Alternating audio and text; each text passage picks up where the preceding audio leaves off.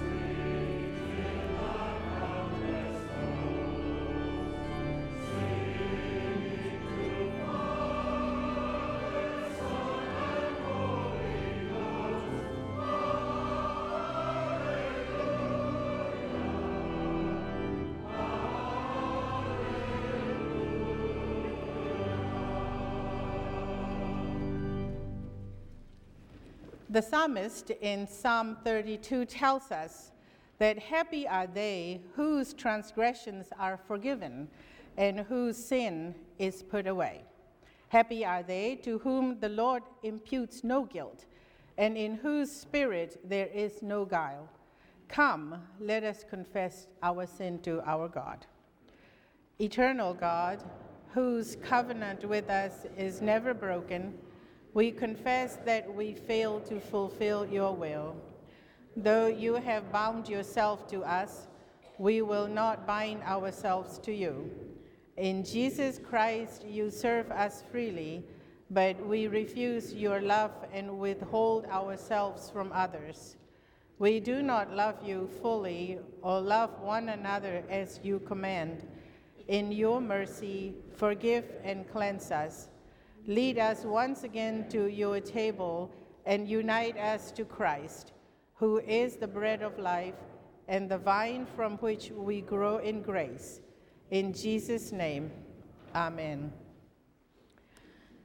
The Lord is our hiding place and preserves us from all trouble. The Lord surrounds us with shouts of deliverance. Friends, believe the good news of the gospel. In Jesus Christ, we are forgiven.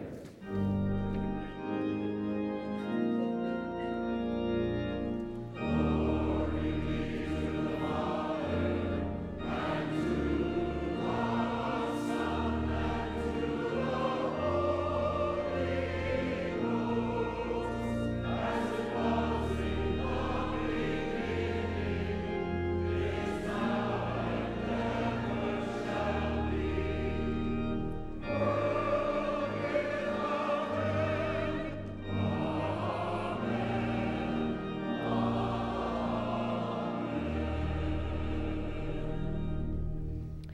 We now affirm our faith together in reciting the Apostles' Creed. I believe in God, the Father Almighty, maker of heaven and earth, and in Jesus Christ, his only Son, our Lord, who was conceived by the Holy Ghost, born of the Virgin Mary, suffered under Pontius Pilate, was crucified, dead, and buried. He descended into hell. The third day he rose again from the dead, and ascended into heaven, and sitteth on the right hand of God the Father Almighty. From thence he shall come to judge the quick and the dead. I believe in the Holy Ghost, the Holy Catholic Church, the communion of saints, the forgiveness of sins, the resurrection of the body, and the life everlasting. Amen. Now, as God's beloved, forgiven children, let us greet one another in Christ's name.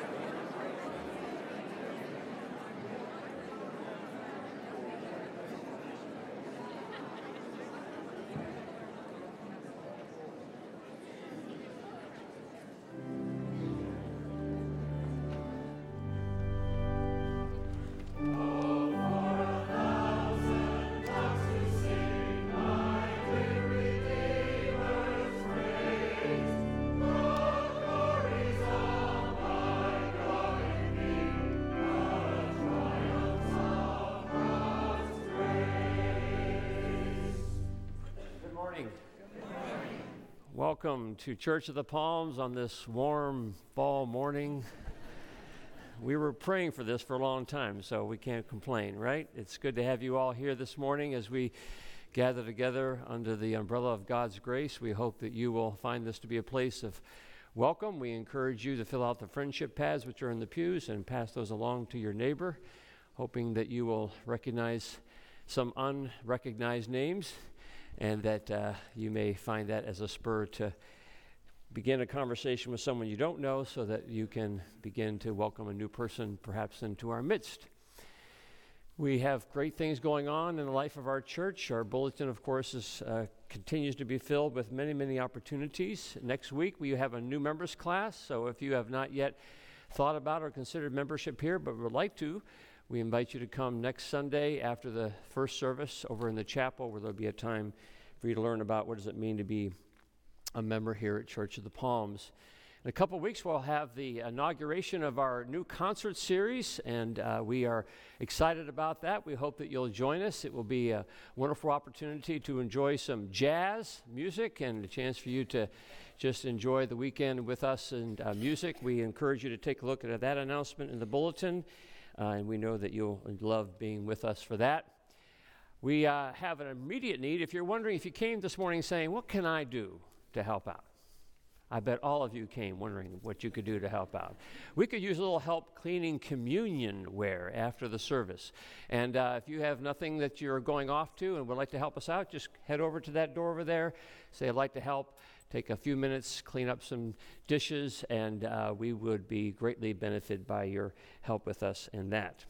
And then I invite you to open up your bulletin to pages 18 and 19. And I just want to highlight something that appears in our bulletin every Sunday, and that is our Mission Spotlight.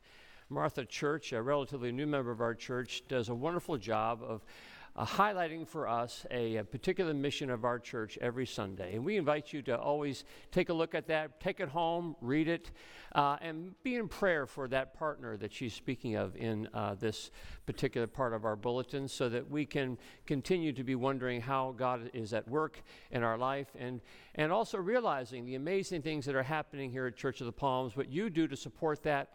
And so we invite you to always look at that section in your bulletin. And then if you look at pages 20 through 23, you will see opportunities for you to be involved in ministry.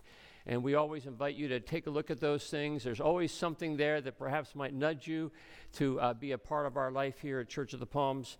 And we'll have an opportunity to invite you into those things specifically each week. But we hope that you will take a moment to review those things as we go about our life together. And then lastly, turn back to page 7. And there you will see the names of 68 of our church family who have died this past year and have gone to receive their heavenly reward. As you review that list of people, perhaps you'll see people you know, people that you were friends with, people that walked with you in your own discipleship path, people that you know whose spouses you are walking alongside of even now as they mourn the loss of their beloved one. And so as we keep these names in mind, I now invite you back to page 5 of your bulletin, where we will join together in our litany for all saints.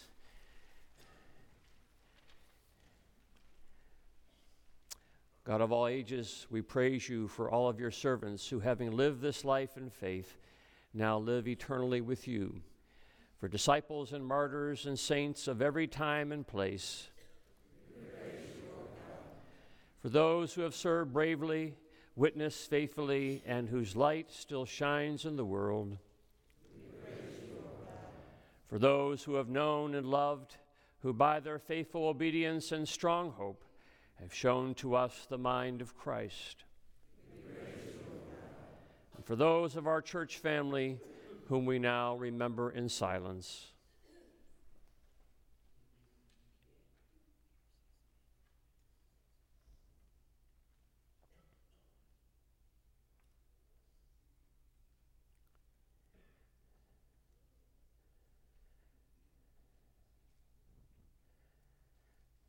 Keep us grateful for their witness. Give us a sure faith that we may, without fear, trust those who are dear to us to your never-failing love. And then at the last, bring us with them into the inheritance you have promised in Jesus Christ our Lord. Amen. Let's now continue our worship through the presentation of our tithes and gifts and offerings.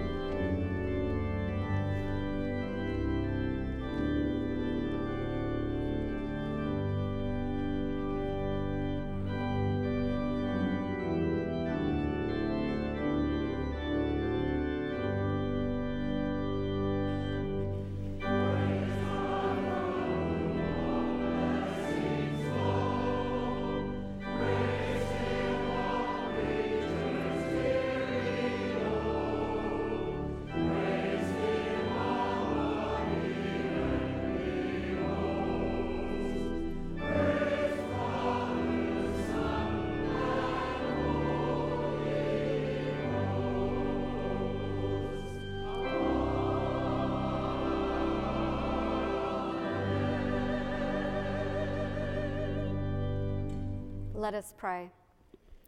O most merciful and gracious God, from whose open hand we all have received much, we ask you to accept this offering of your people. Remember in your love those who have brought it. Remember also those persons and purposes for which it is given.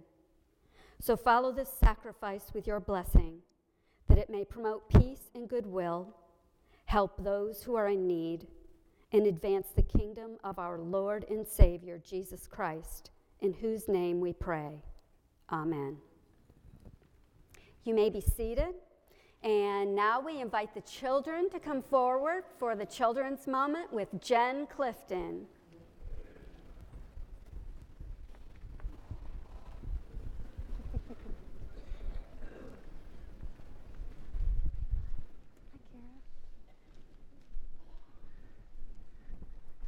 Good morning, everybody. Come on, find a seat. Come on. Excellent. I see everybody's got their coats and their warm sweaters on this morning. Good job. Good job.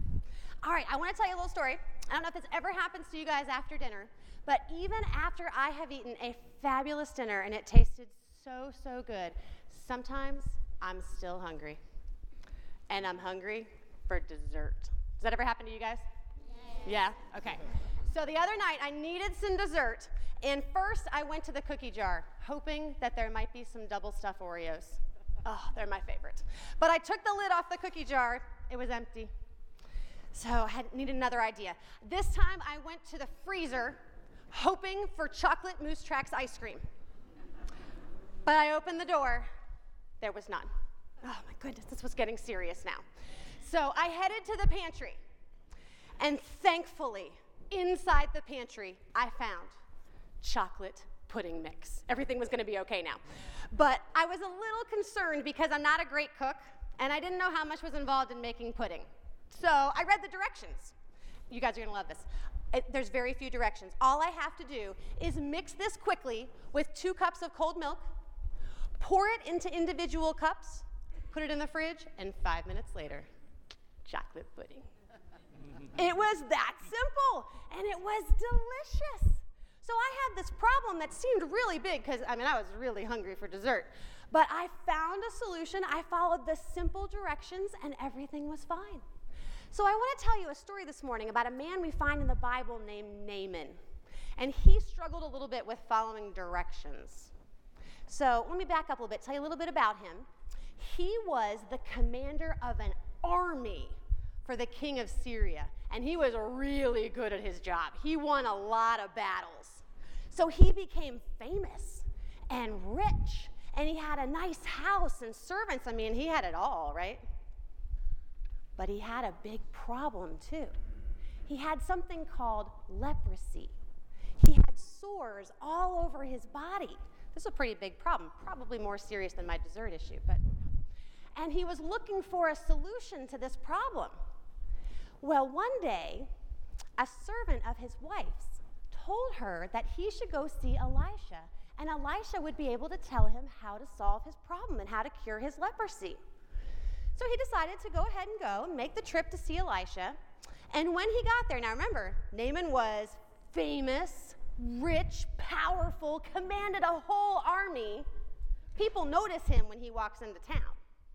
So he was expecting a big deal to be made out of him, maybe some sort of ceremony of healing where the whole town came out to see his leprosy be cured. But that's not what happened. When he got to Elisha's house, Elisha didn't even come outside and say hello. He sent a message out to him, and he said, go down to the Jordan River and clean yourself off in the water 7 times, and then everything's going to be okay. Well, first Naaman kind of took a step back, and he was looking for the big deal. He was looking for the big celebration to be made that this powerful man had come to town, and he was about to be saved in front of everyone. He was going to be healed. Everything was going to be great. Where was the big to-do? But there wasn't. So then he started thinking about the advice he got, and he's like, this isn't going to work. I'm pretty sure he'd probably taken a bath already and tried to get rid of the spots on him, right? He's thinking, why is this going to work all of a sudden? This is too simple. I'm not going to do this. I'll go look for another plan.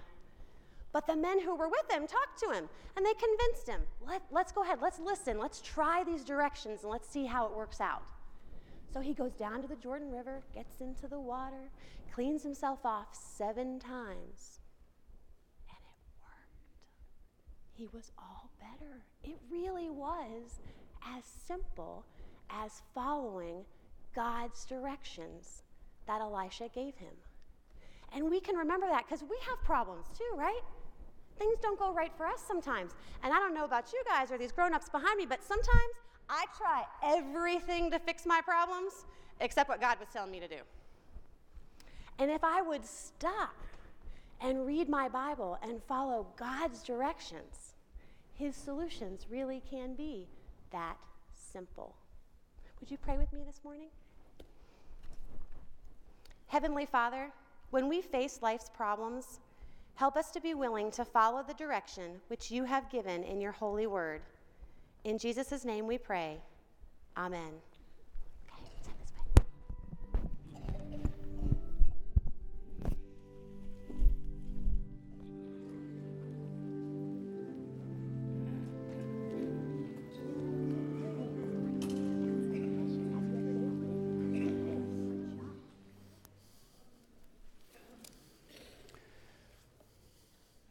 I always like the story the way they tell it.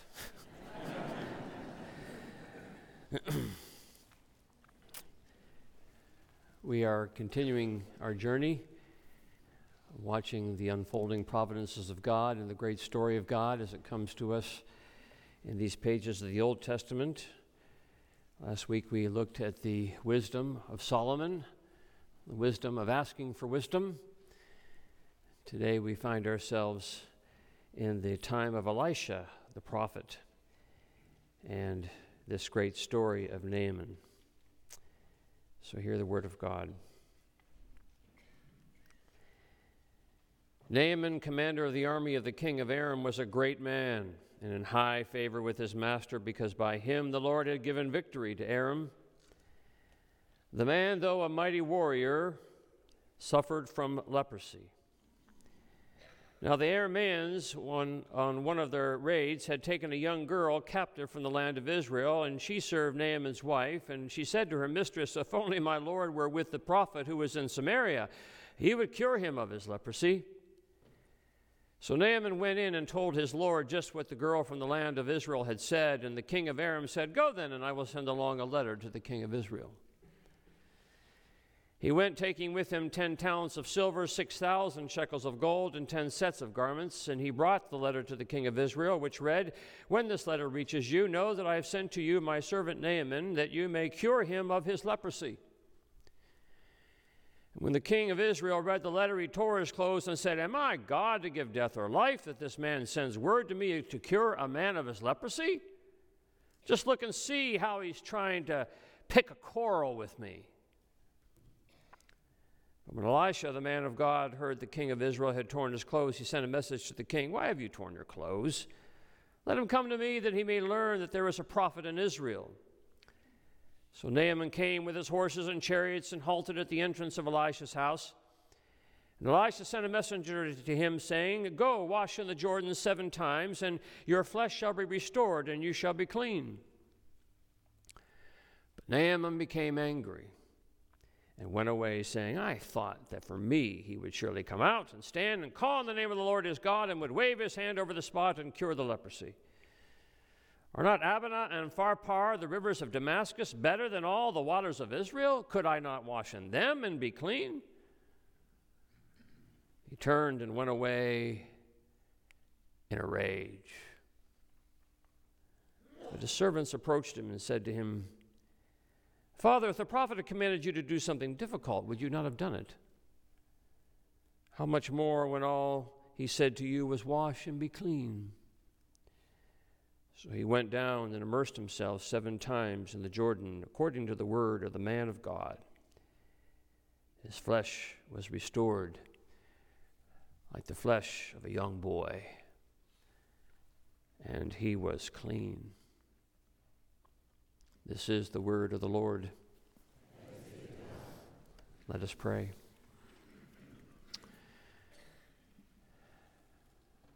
by your grace and through your mercy, you would invite us down to the river to find from you the cleansing grace we need. Allow then these words to point to this word and to the Word made flesh, that we may as well respond to your invitation to find your healing. In Christ's name, amen.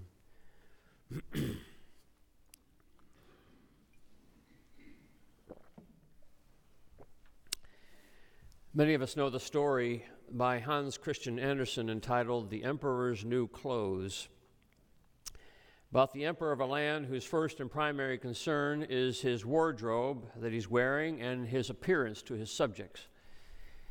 His eagerness for the latest style leaves him vulnerable to a couple of swindlers who convince him of their ability to make clothes so fine that they can be seen only by those fit for their positions.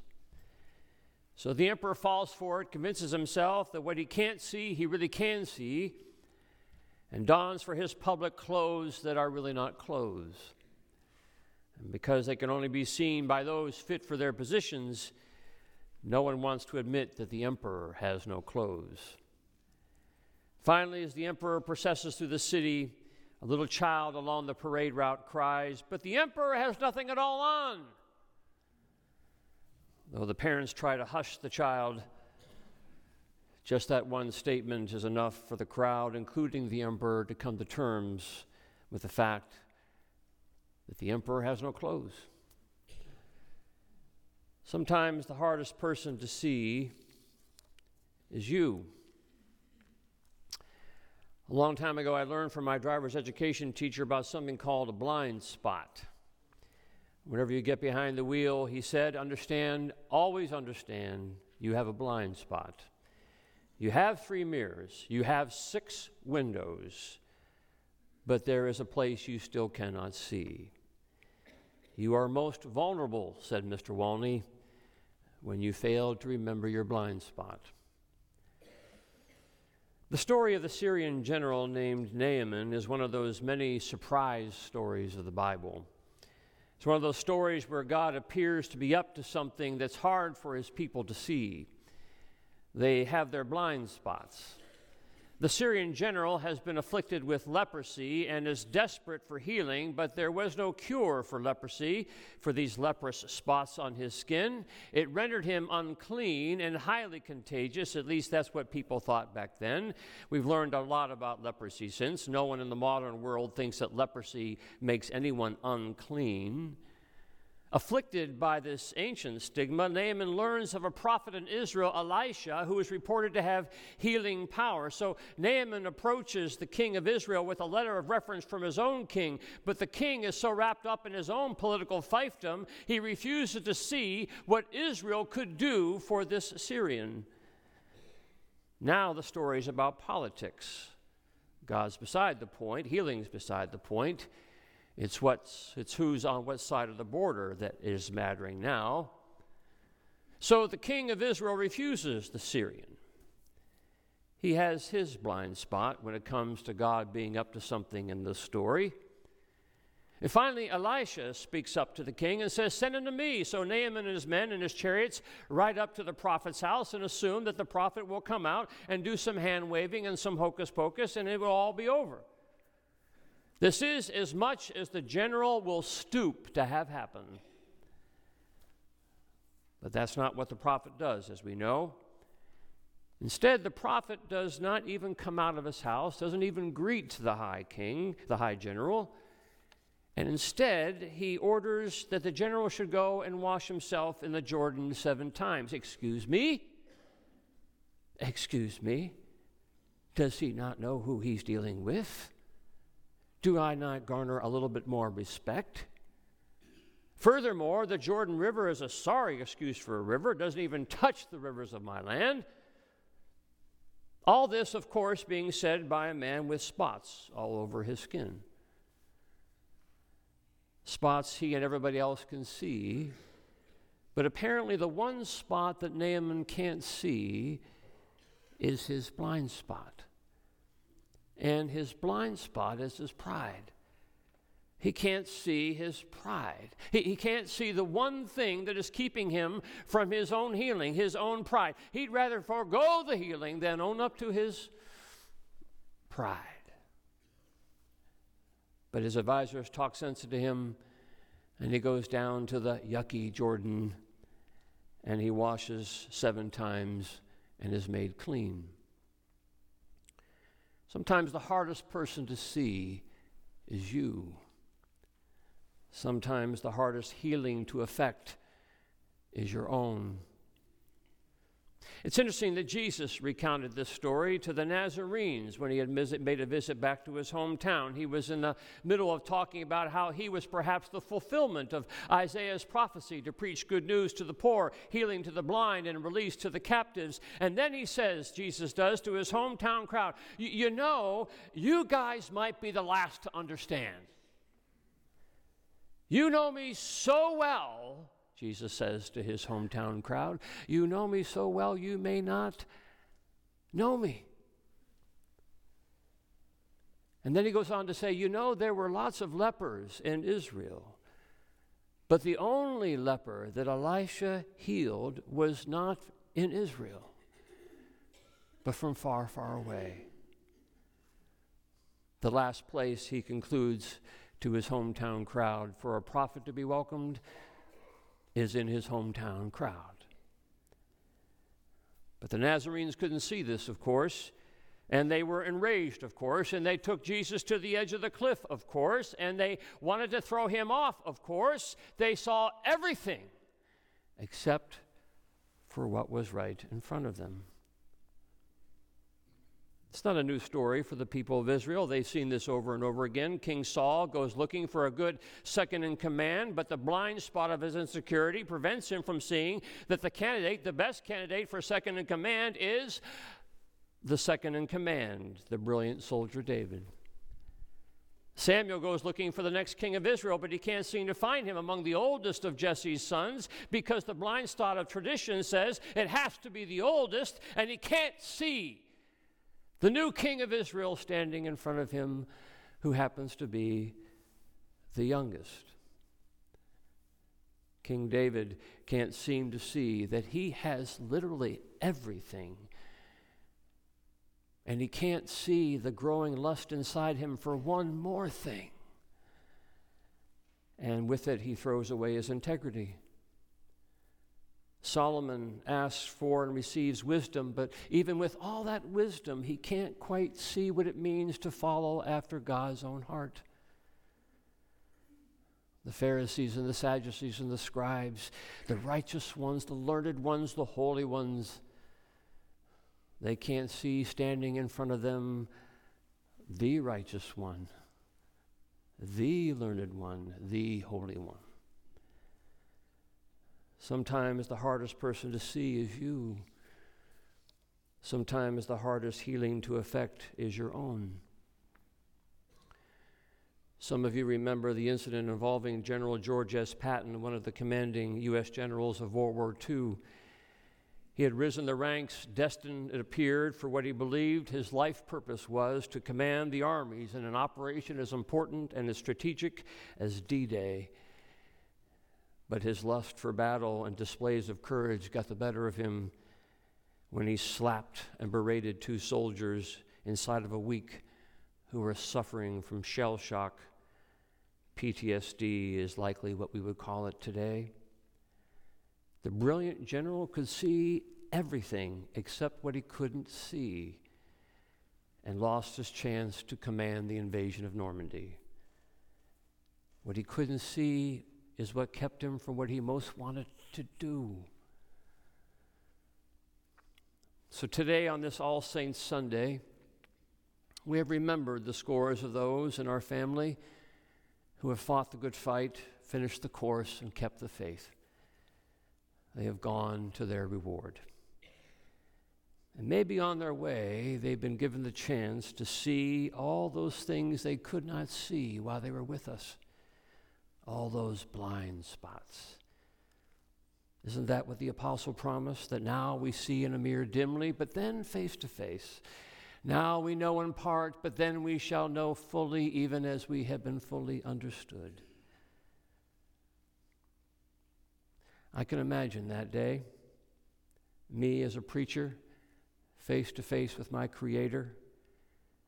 Will I laugh or will I cry when He tells me all the times I stood before the people thinking that this black robe was covering up all my brokenness and blindness, when the title of my degree kept me from seeing those things right in front of me?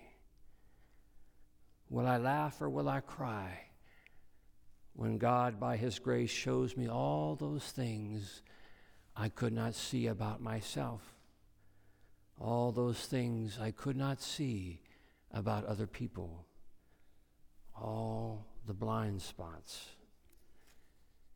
Preacher, maybe He'll say, preacher, heal thyself. And of course I'll say, but I can't. And He'll say to me, and yes to you, and yes to all the saints, come to the table. You are forgiven. See yourself now as I have always seen you.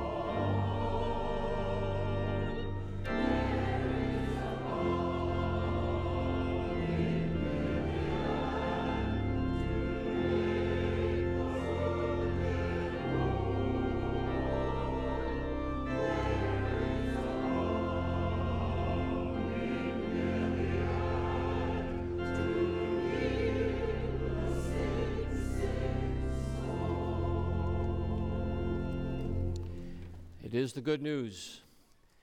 There is a balm in Gilead. There is one who prepares for us the feast. There is one who welcomes all to this table to come and find here the sacrifice, the sacrificial love of our Lord and Savior Jesus Christ. So come not because you have it all together, come not because you have any sense of perfection in your own soul. Come because you know you need grace. Come bringing your blind spots. Come bringing all those things for which you don't even know you need forgiveness for. Come and be received by the gracious love of our Savior. Hear the words of the institution of the Holy Supper of our Lord Jesus Christ as they are delivered by the Apostle Paul. I have received of the Lord that which also I delivered unto you. The same night in which he was betrayed, our Lord took bread. And after he had given thanks, he broke it and said, "This is my body broken for you. When you eat of this, remember me." And after supper, Jesus took the cup, and he said, "This cup is the new covenant in my blood. Drink it in remembrance of me. For as often as you eat this bread and drink this cup, you remember the Lord's death until he comes again." And he will come again. Let us pray. Gracious and loving God, what wondrous love is this, that your body would be broken and your blood shed for the forgiveness of our sins. Oh Lord, as we come to this table, we know we come not because we deserve anything, but because you love us. Welcome us to this table, O Lord. We bring to you our brokenness, our sinfulness. We bring to you all those things we do not understand. We bring to you our doubts. And we trust that you will gather us up through the communion of your Holy Spirit and welcome us into your grace. Allow these common gifts to become for us the feast of the kingdom, that we may truly know what it means to live in the way and the truth and the life. For we pray this in the name of the one who taught us to pray, saying, Our Father, who art in heaven, hallowed be thy name. Thy kingdom come, thy will be done, on earth as it is in heaven. Give us this day our daily bread, and forgive us our debts as we forgive our debtors. And lead us not into temptation, but deliver us from evil. For thine is the kingdom, and the power, and the glory forever. Amen. Our Lord took bread.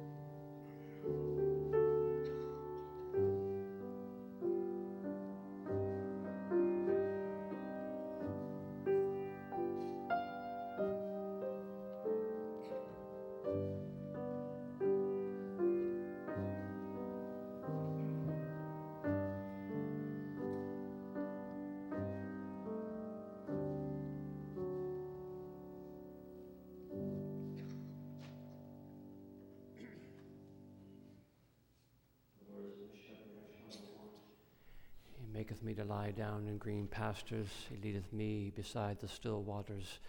He restoreth my soul. He leadeth me in the paths of righteousness for his name's sake. Yea, though I walk through the valley of the shadow of death, I will fear no evil, for thou art with me. Thy rod and thy staff, they comfort me. And thou preparest a table before me in the presence of mine enemies. Thou anointest my head with oil. My cup runneth over. For surely goodness and mercy shall follow me all the days of my life, and I shall dwell in the house of the Lord forever.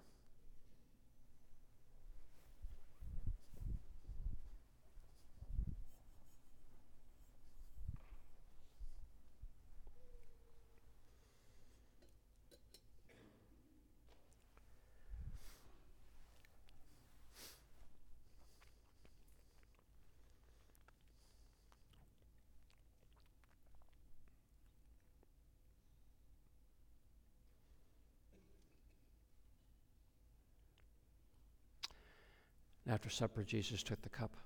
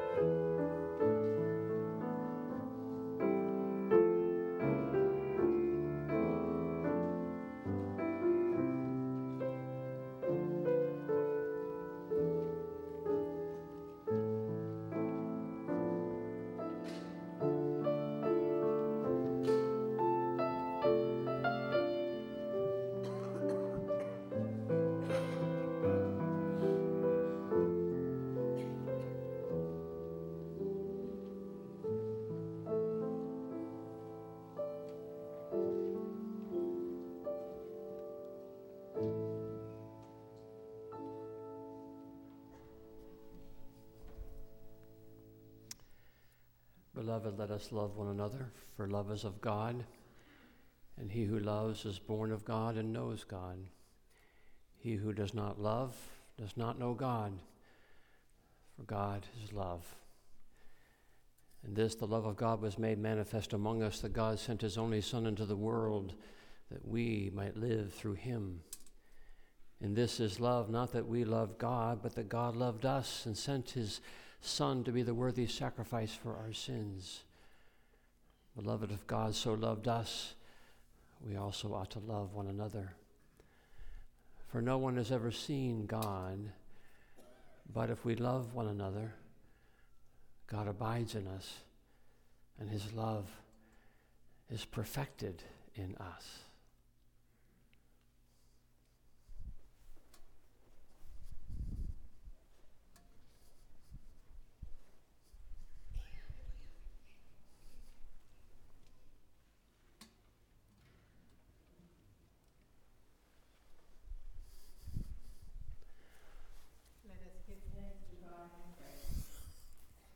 Lord, we give you thanks for having fed us with this holy meal. We pray now that you'll send us out into the world to share your love and grace with all we meet and to make disciples for the service of Christ. In Jesus' name we pray. Amen.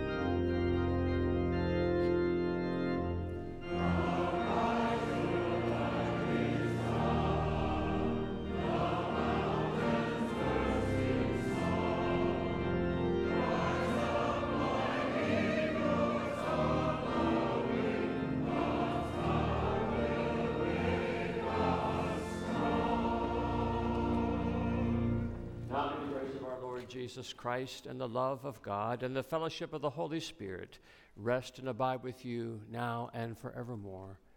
Amen. Amen.